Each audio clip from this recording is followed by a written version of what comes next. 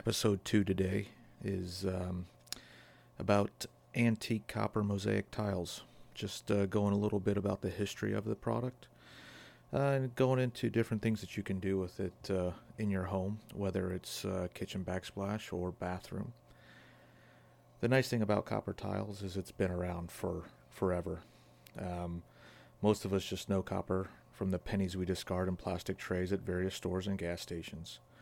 But copper is a traditional metal that has found its way into a lot of really awesome applications.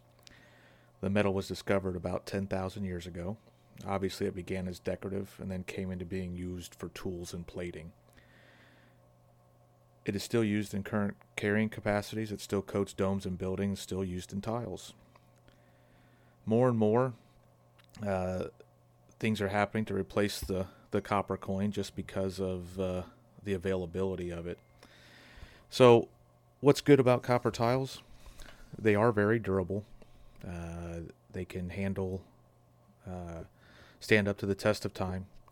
But the nice thing about it too is, if it's not cleaned properly and it does tarnish, you can clean it back to its normal.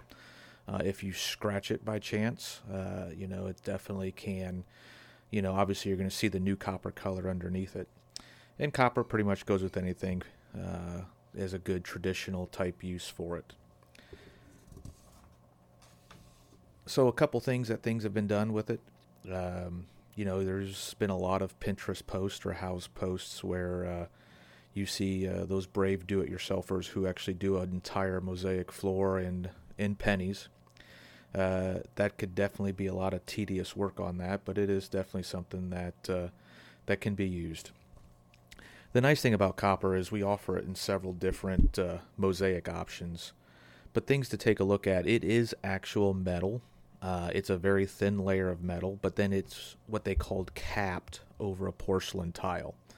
So what that does is obviously it helps, one, with the cost, but two, helps with the stability of it as well. So that copper capping over the porcelain base tile gives it its durability.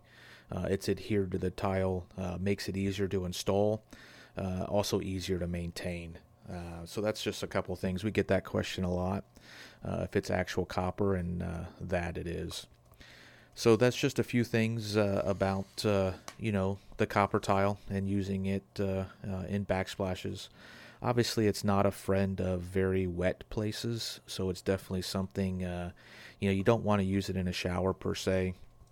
It's definitely going to be more of your kitchen backsplash. Something happens to splash on it from the kitchen sink or even from the stove, you can easily wipe it down with just some warm water and soap. Pretty easy to deal with. We've actually included a couple in the show notes of today. You can take a look. There's a couple of links for you guys to go and see some of our blog posts that we've done about it to get more information. And of course, if there's anything else, just give us a buzz and we can help you out the best we can.